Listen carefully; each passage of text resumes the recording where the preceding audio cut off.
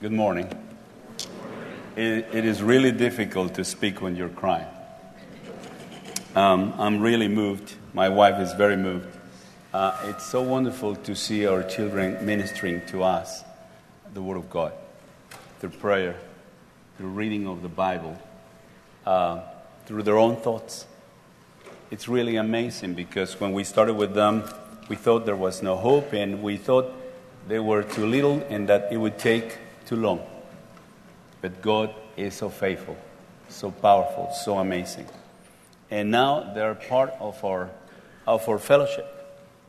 And even through this media, we are united, worshiping the same God. Praise to Him. Praise be to our God. I want to thank you, first of all, for walking alongside for more than 24 years. It's been amazing, wonderful. Sometimes in difficulty, sometimes in hardship, sometimes in just fun.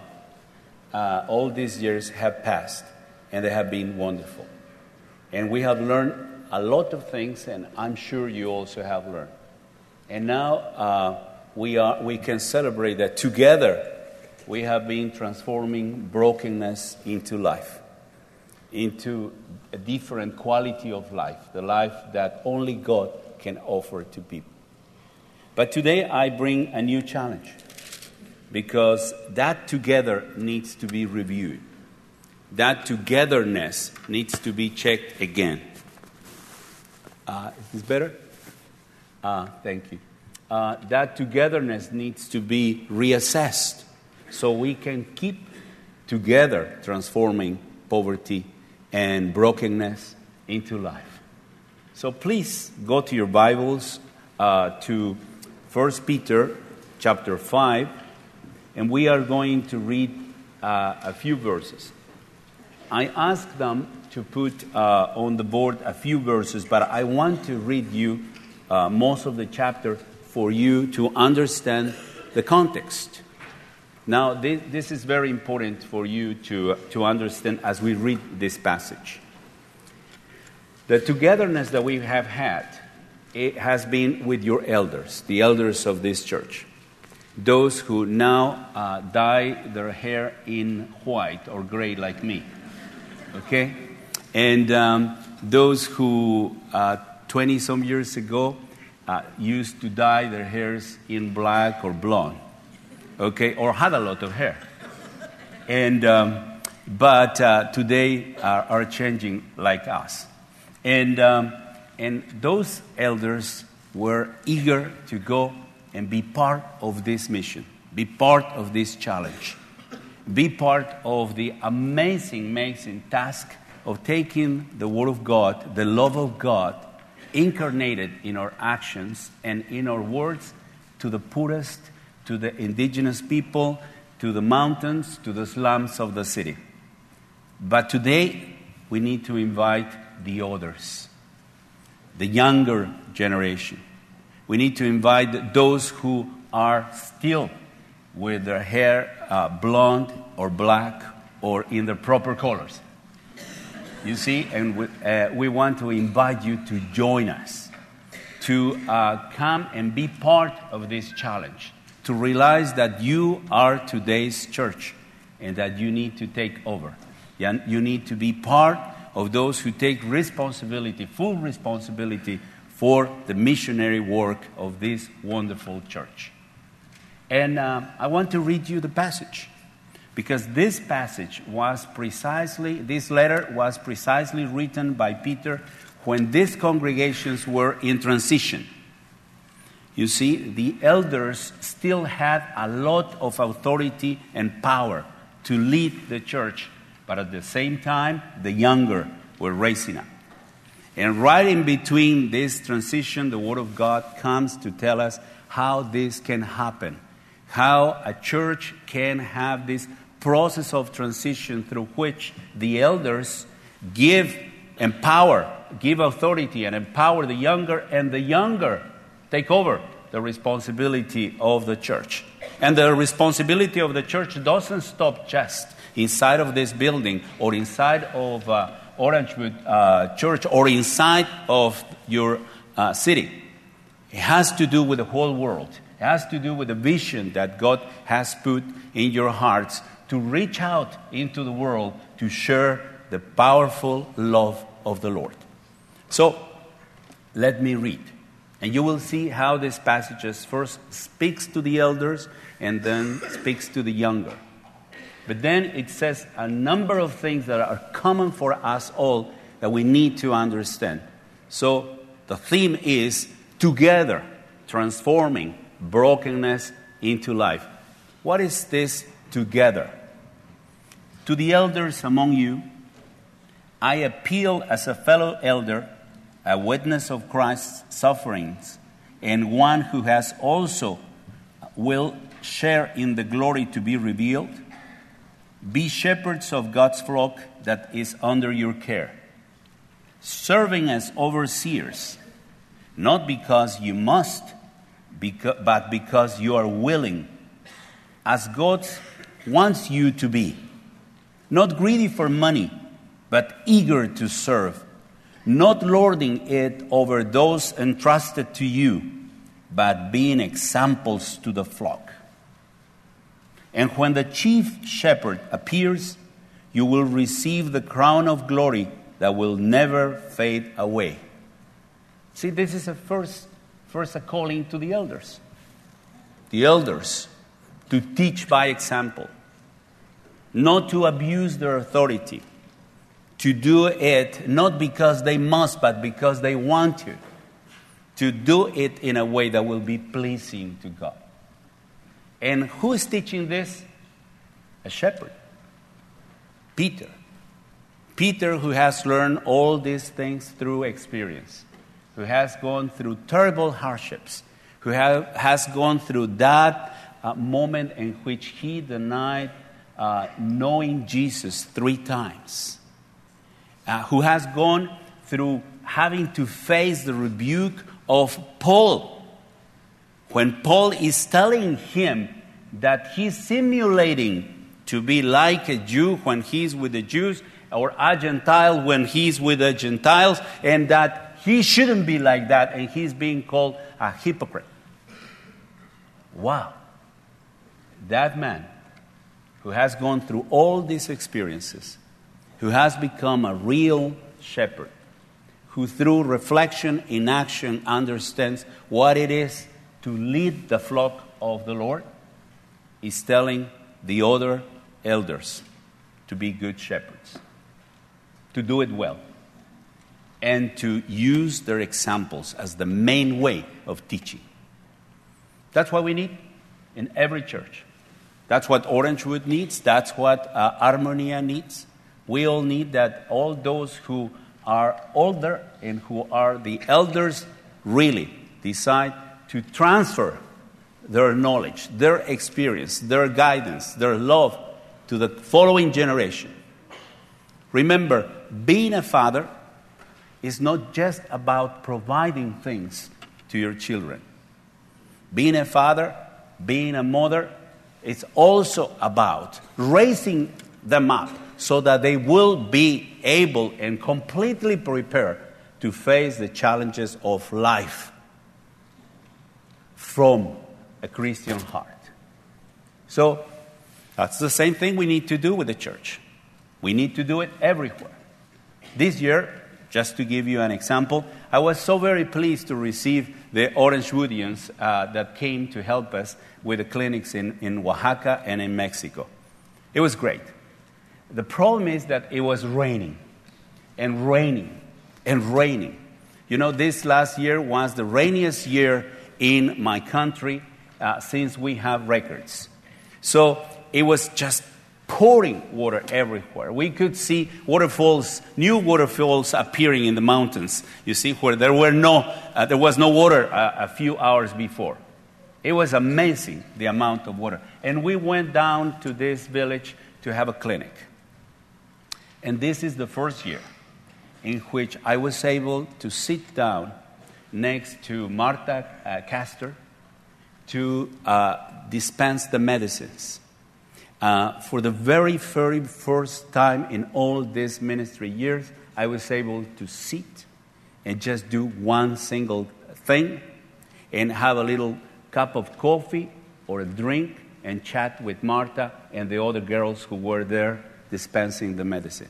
It was a very joyful day for me. Very restful in comparison to many of my days. Because Lupe, you remember Lupe? The one who called us to worship? Lupe was in charge of everything. My wife was working with one group. I was working with another group. We were relaxed. We were doing what a human being should be doing, only one thing. And in a moment like that, but Lupe now was trying to handle everything. He was up and down, seeing that everybody had enough food, that they knew where the bathrooms were, that everything was clean, that they would bring more of the sick people, that everything. He was just moving in every direction, and he had the energy to do it. Wonderful. Yes, we need to prepare the younger generations. We need to nurture. We need to inspire them. We need to tell them that there is an amazing reward there.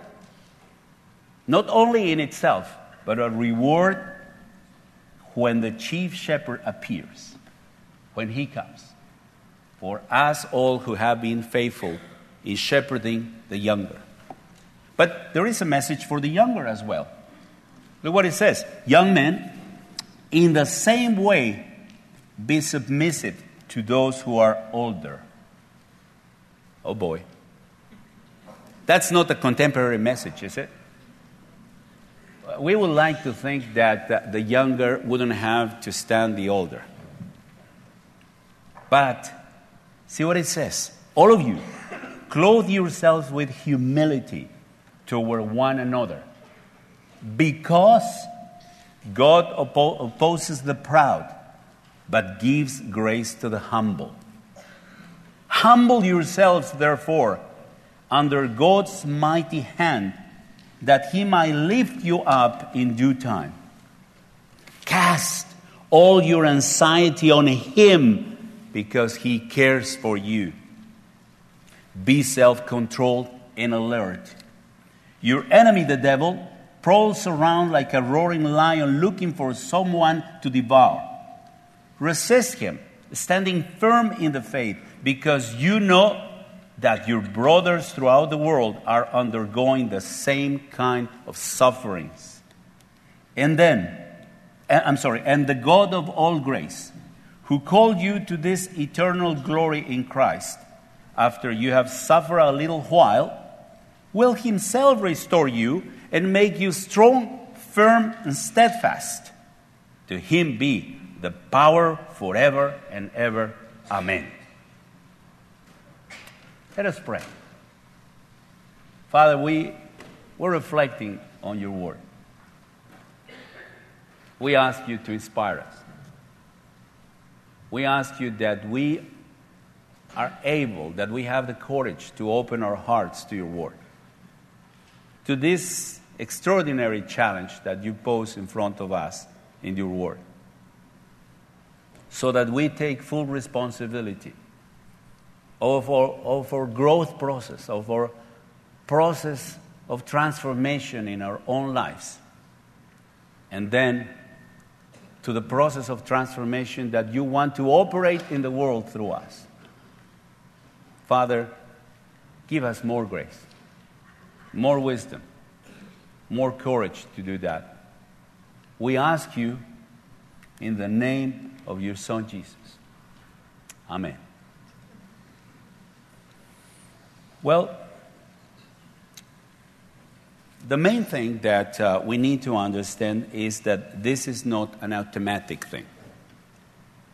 Putting someone in leadership doesn't make them leaders, or doesn't make that person a leader. A leader needs to learn, needs to grow, needs to go through life learning how love is faithful, how the love of God is with him or with her all the time, won't ever go, but needs to learn to trust that lesson. Needs also to learn how to believe that other brothers in Christ and sisters in Christ will be with them and for them when they are needed. One of the things that the devil loved to play with when Pilar and I were young in the ministry, and this will happen to you, that you are new missionaries working or planning to go into this, into the fields, is that he will tell you that nobody cares about your ideas or about your desires. He will repeat over to you that you're crazy. That who you think you are for you to be remembered by anybody in the world. And it's going to be very hurtful. When my wife was sick, when I was sick, when we were penniless, when we didn't have a telephone to communicate with, the devil would love to play with those ideas in our minds. And we would see each other. You think anybody cares? And sometimes tears would come to us because we would think, no, really, nobody cares. Do you think anybody cares for the salvation of these very poor people or very rebellious people? No. But then God is so powerful. He would bring you. He would bring you alongside. There was one moment, let me tell you an example. We came to our home. We were very happy to see our children. We had been out in the mountains for a couple of weeks. We're coming back, and we are delighted just thinking that we are going to see our children and some of our friends, and we are going to rest. But as we come as we are approaching our home, we see that something strange is happening. And it happened that a couple of patrols had been in the front of our house doing something at the door of our house, and they just had left. And that had attracted the neighbors. There was a lot of curiosity, so neighbors were looking at the door and then at us, and then our children that were standing on the sidewalk and couldn't understand what was happening. As we approached, we noticed that our door was, sealed, that our house had been impounded, that we didn't have any access to our house, and that they had put our children out of it before doing that. And we were like, what in the world is happening? What is this? And we had a little notice from the government saying that we were late in paying our social insurance taxes, and they had decided to close our house until we would pay. And wow, we didn't know what to do. We just put our children in the car and cried. And we started our eternal discussion. Should I look for a job tomorrow? Should I just forget all about this because we never have money to pay all the expenses that implies to have a ministry?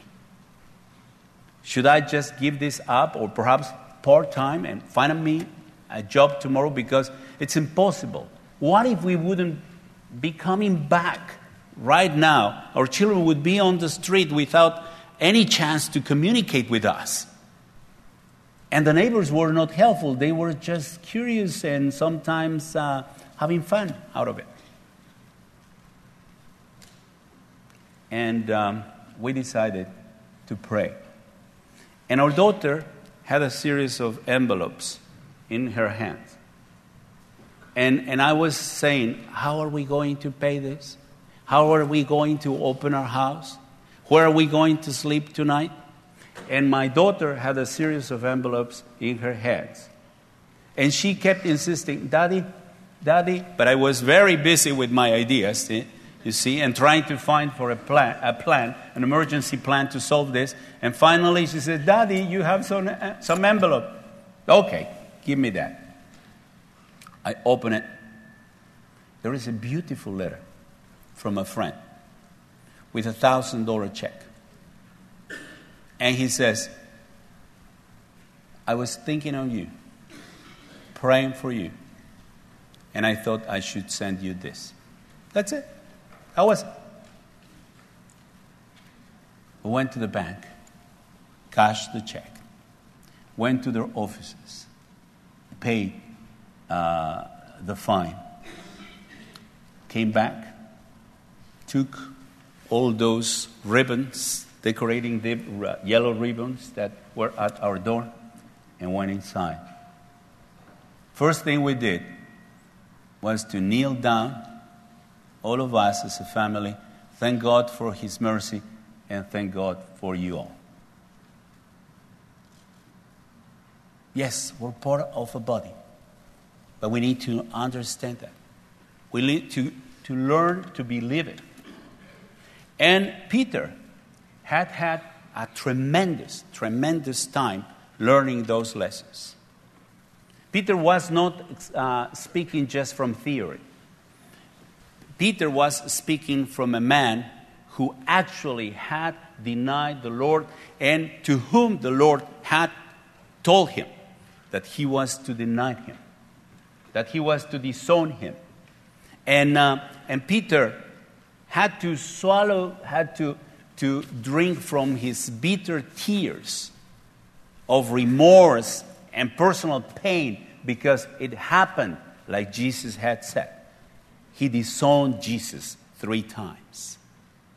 And Peter had gone through many difficult times becoming an integrated person and becoming a good elder, so that he could recommend to other elders to be like this. Please notice this. Please go to verse 8. See the kind of advice the younger ones get. Be self-controlled and alert. Your enemy, the devil, prowls around like a roaring lion looking for someone to devour. Had Peter been there? In the fauces of the lion? Of course. He was speaking from experience. Peter was not making a theory of Christian life. Peter was telling us, or telling them, that growing in Christ is difficult. Becoming an elder is difficult. Becoming faithful, keeping faithful to Jesus is difficult. And the devil is our enemy in that task. This is not something that just takes maturity, just growing and becoming strong. This is a battle.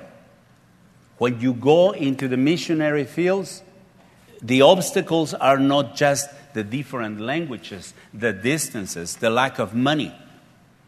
You have to face an enemy with all his army and with all his ferocious plans to destroy you, to attack you, to go against you.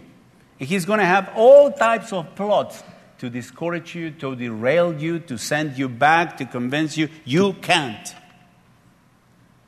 When we started seeing our children, we could stop the tears in our eyes.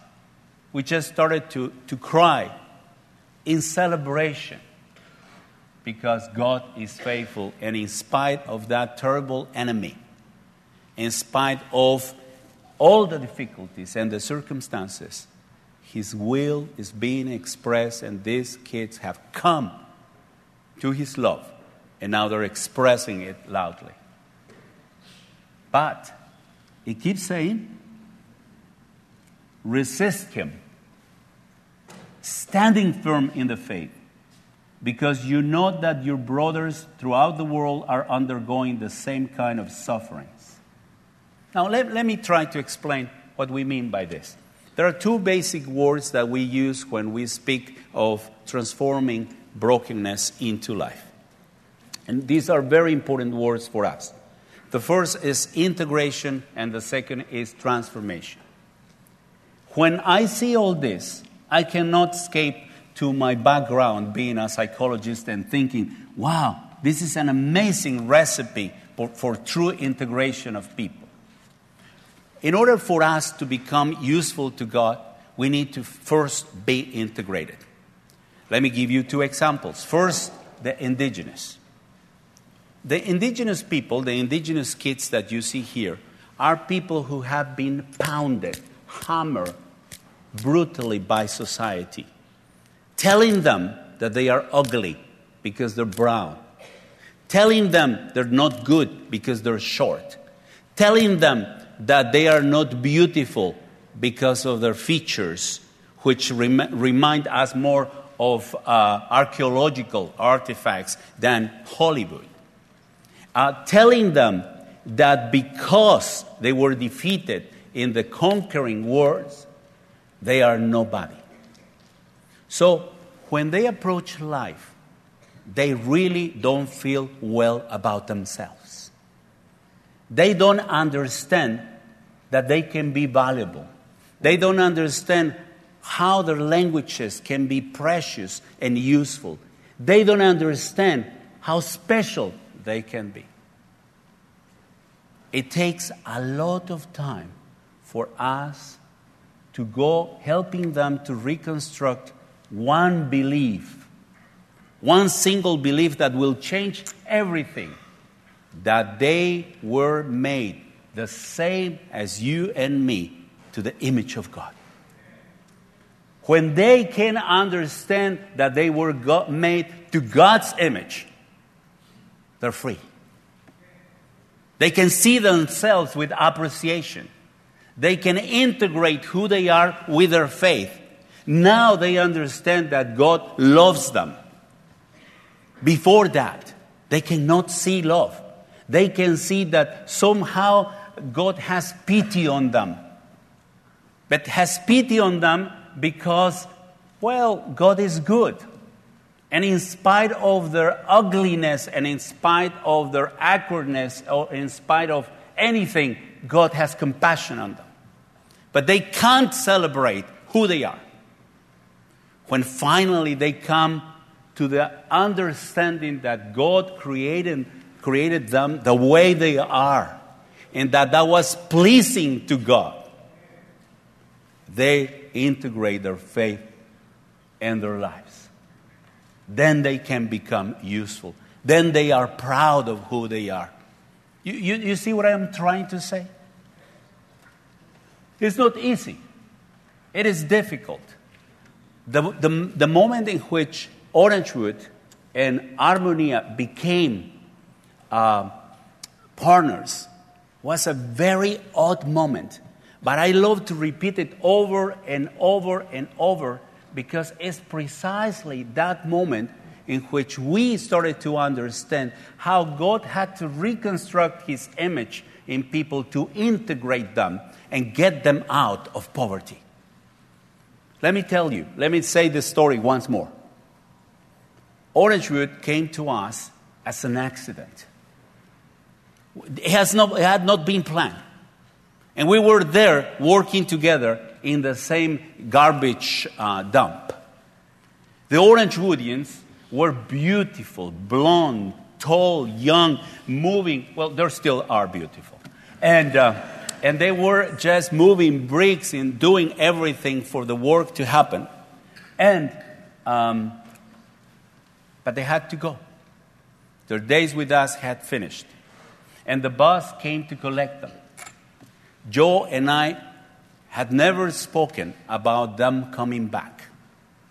There was an understanding among us that they should never promise to these poor people who lived in the slum in the most awful conditions. Actually, we were working on a garbage dump, on top of the garbage, that they shouldn't promise them anything, especially to come back.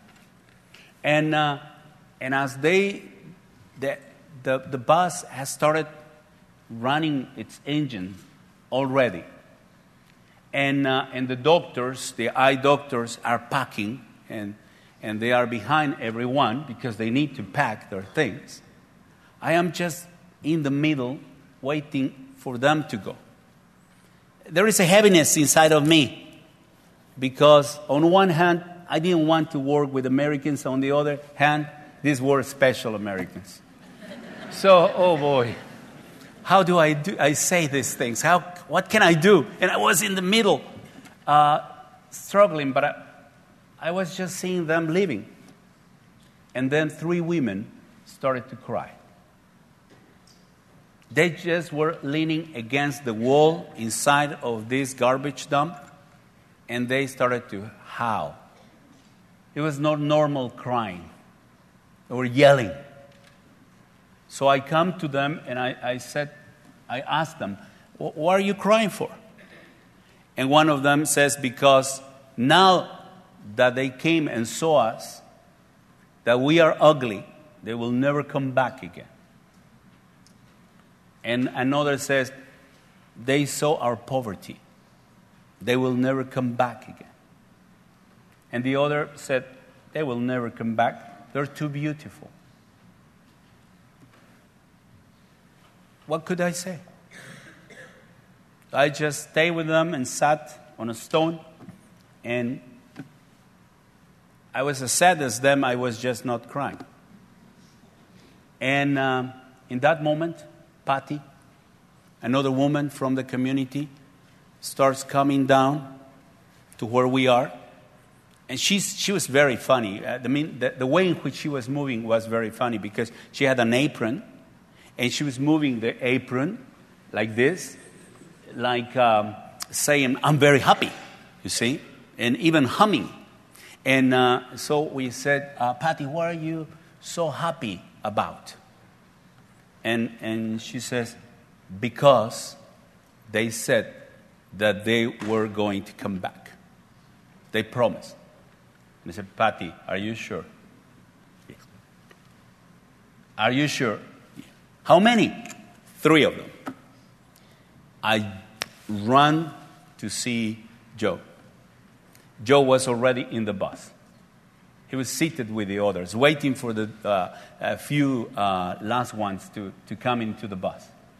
And I tell Joe, some of your people said that they will come back next year. And Joe just springs literally from his chair and stands up and says, okay, listen you all. Who promised to come back next year? And I remember, I didn't know their names very well, but I remember their faces. I remember Scott Alexander. Yeah. I remember Doc Meyer. I remember Ken Moller. And Joe says, I'm going to make you accountable. We're going to come back next year. Since then, Orangewood has been with us. That's a story of 24 years. But that's not the only meaning. One of the main features of poverty is isolation. Just by you repeating over and over your presence with us, just by assuring us that we were important for you, you were breaking poverty, destroying this vicious cycle of poverty that really gets into us because of what we believe, that we are valueless. So a church can do amazing things if we really help people to integrate who they are to the eyes of the Lord. And finally, if we are able to do that, if we can integrate our life and who we are, we will be useful. You have to deal with your own problems. The Americans are famous for being in a time now in which you're putting your family as the center of life. And I warn you, that's not the place for the family. That's the place for Christ. Your family should be blessed by you putting Christ in the center. And it will show because your children will be interested in godly things, in doing God's will in their own lives.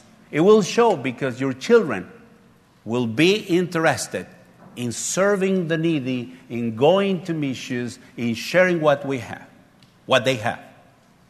But it will also show if you put them in the center and if you idolize your family.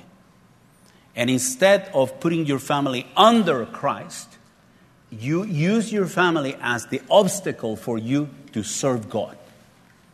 Some of you never go to missionary work because you have to be with your children in every sports practice.